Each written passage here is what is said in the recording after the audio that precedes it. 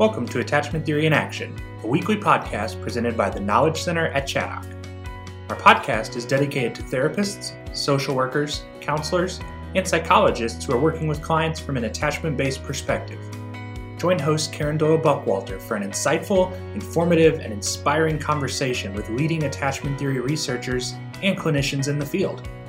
Today, Karen sits down with Michael Trout for the 12th and final episode of our 12-part series with Mr. Trout. And now your host, Karen Doyle Buckwalter. I guess I was thinking about what you were saying earlier in terms of, what is pathology and what is adapting? Yep. And I think that is a thread that often runs through some of what I believe that you're teaching and telling us, is that some of the ways we morph, so to speak, are adaptive and useful.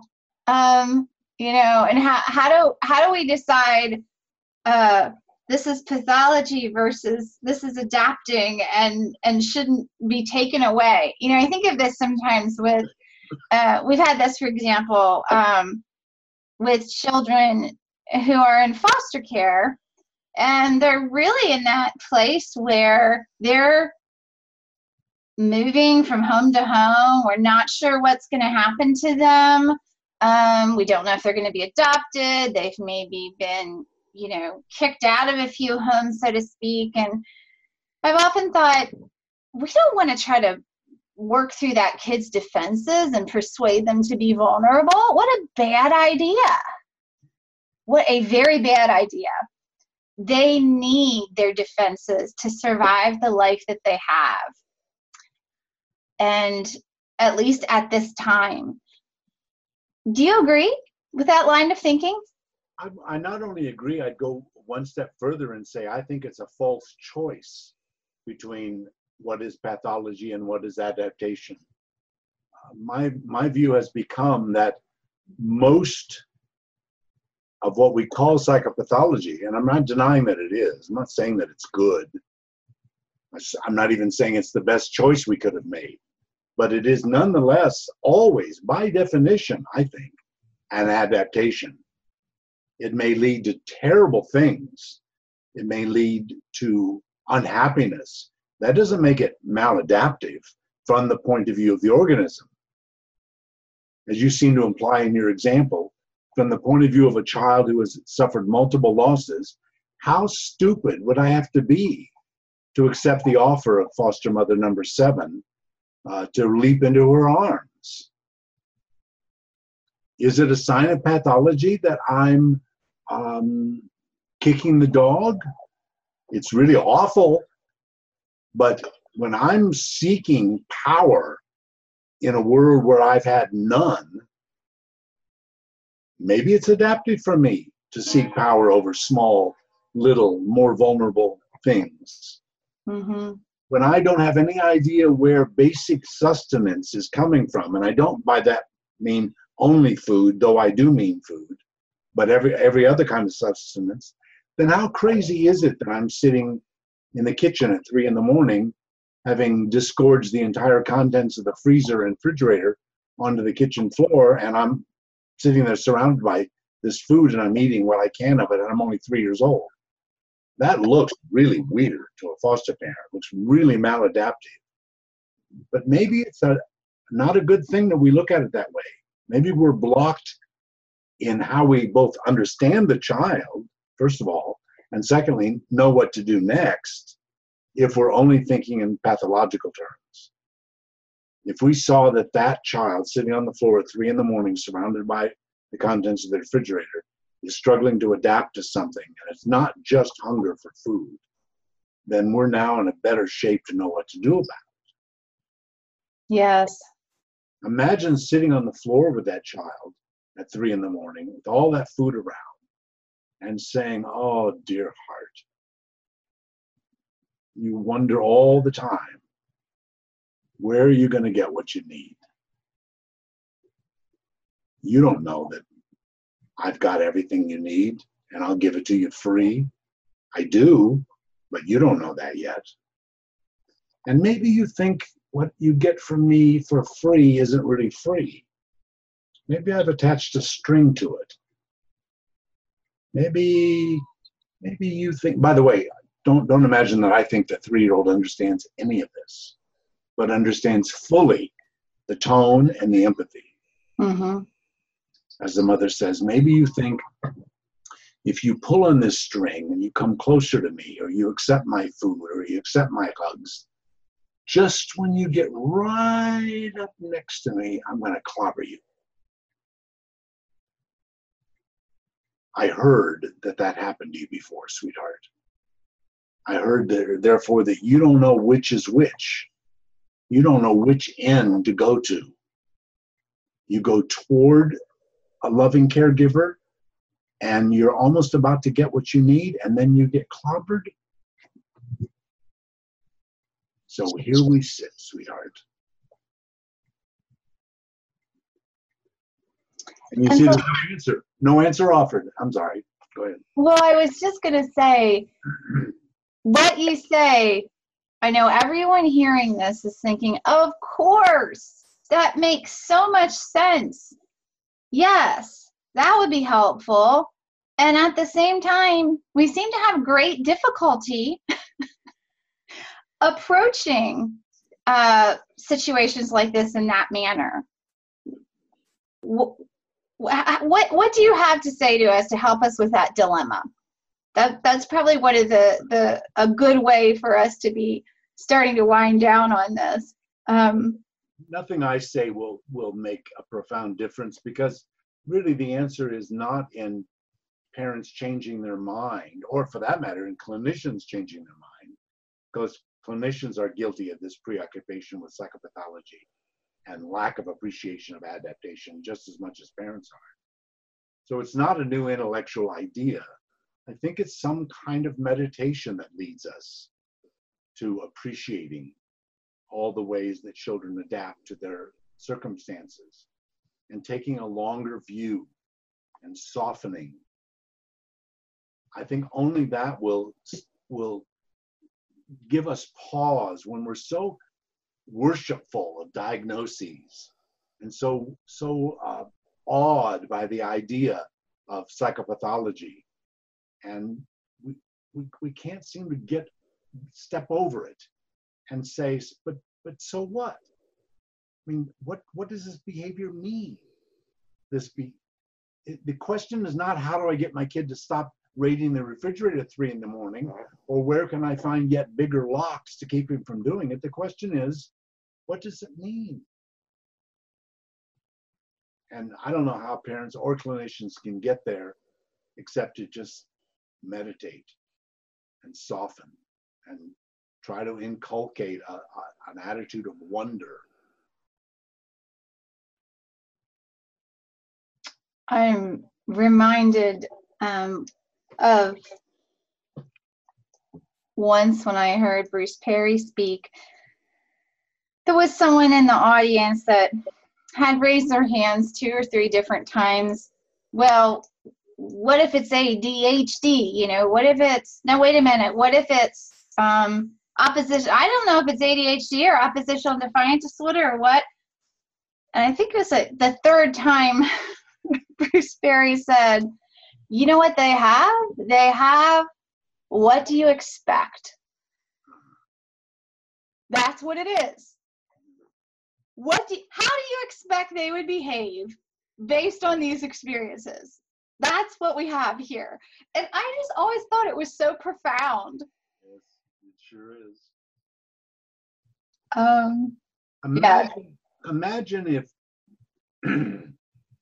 if he had answered with all of his authority that he contains in that big body and that wonderful articulateness he had, and he leaned over and said, I think I've got it. Your child is one of those rare, oh my goodness, I've not run across this very often. You might want to get this out because it's a little hard to spell. I think your child has heartbreak. Oh, You yeah. just go on to the next questioner and let the person fuss with the idea that it could be, that's really probably what it is. Oh, yes. Hmm. But it wouldn't be enough for most of us. We couldn't think of a treatment plan for heartbreak. Of course, we don't have a treatment plan for any of the other diagnoses either, but we think we do. Yes, we do. And we might have some medications. Yeah.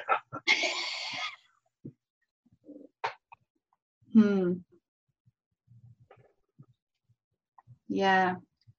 It's if we could stay in that space more. And I think that we have a lot of external pressures. And I think we talked about this somewhat earlier when we talked about creating manuals and evidence-based practices and making sure you do it just this way. You know, we work in a culture in our field that doesn't embrace curiosity and wonder, that wants us, you know, you get one assessment session and then we'll pay for like 5 sessions after that, and that's all you get. So you better figure it out.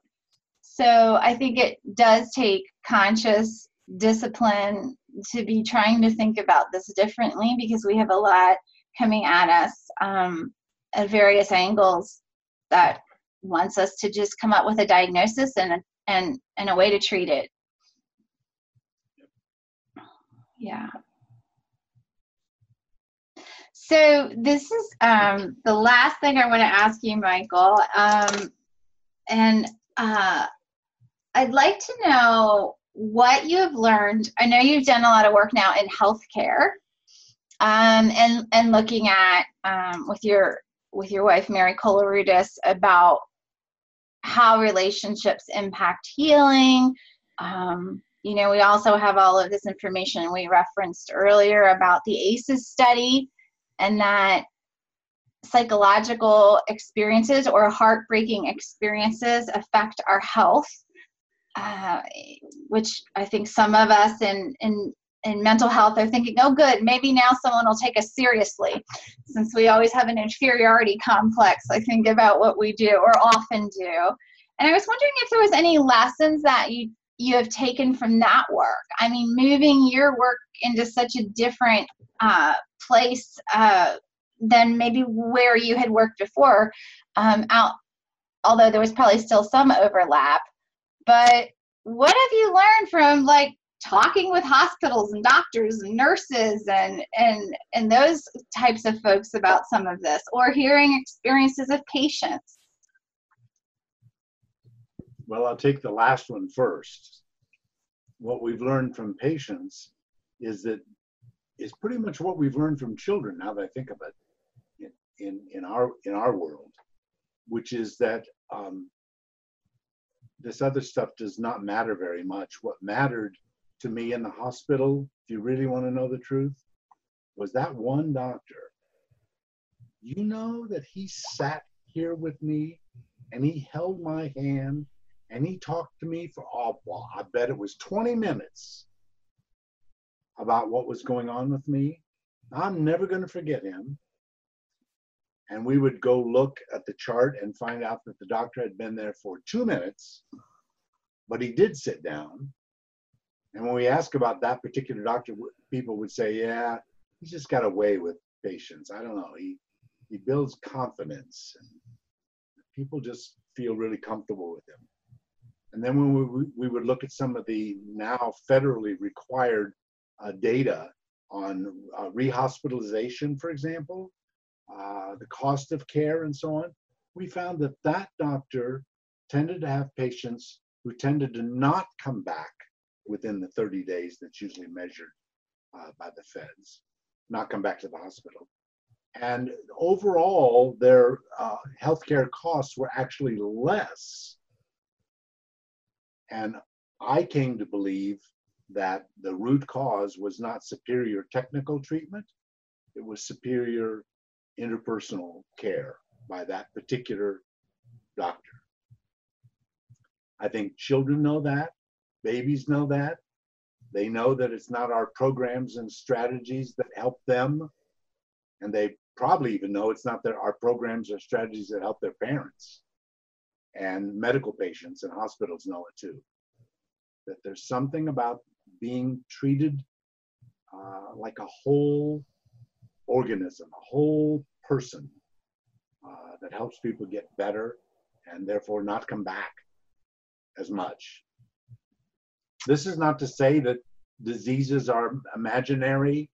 I'm not even attacking, for that matter, in the mental health world. I'm not even attacking diagnostic categories. I'm just saying there's more, a lot more. Oh, I love how you're saying that, that there is a lot more. And, I'm just thinking about just recently a knee surgery I had, and people said, did you like the doctor? And I've been going on and on about this doctor, about how wonderful he was. And one of the main things I've told people now that I'm thinking about it is, he just sat there and took the time for me to ask him whatever I wanted. And I didn't really have a lot to ask, but I felt like I could, like I wasn't being rushed through or something. He would just sit there forever. Yeah. And because he was willing to, he didn't have to. You should write that down, what you just now said. That is key for healthcare people, because they are convinced that if they give in to patients' hunger to be talked to and to be sat with, that it'll just come out of the woodwork. Everyone will want them and they won't get anything done. Yes. The truth is exactly what you said. When a patient knows that it's available, they will use a little of it and not more. Yes. Which is an important point for, like you said, practicing in medicine or the type of practice we're doing with children and families. So, well, thank you so much, Michael, for this time. It has been wonderful, and I'm really excited for us to put this together to produce it. I always think it's better if people can hear more from Michael Trout. Very kind. Thank you. So this is a good thing. So thank you so much. Thank you for joining us for this edition of Attachment Theory in Action. Please follow our site, www.theknowledgecenteratchaddock.com, or subscribe on iTunes, Google Play, or Podbean for future podcasts. This episode was the 12th in our 12-part series with Michael Trout. If you enjoyed our broadcast, please leave a review and share with your professional network. We hope you'll join us again as we continue to explore the world of adoption, developmental trauma, and attachment theory.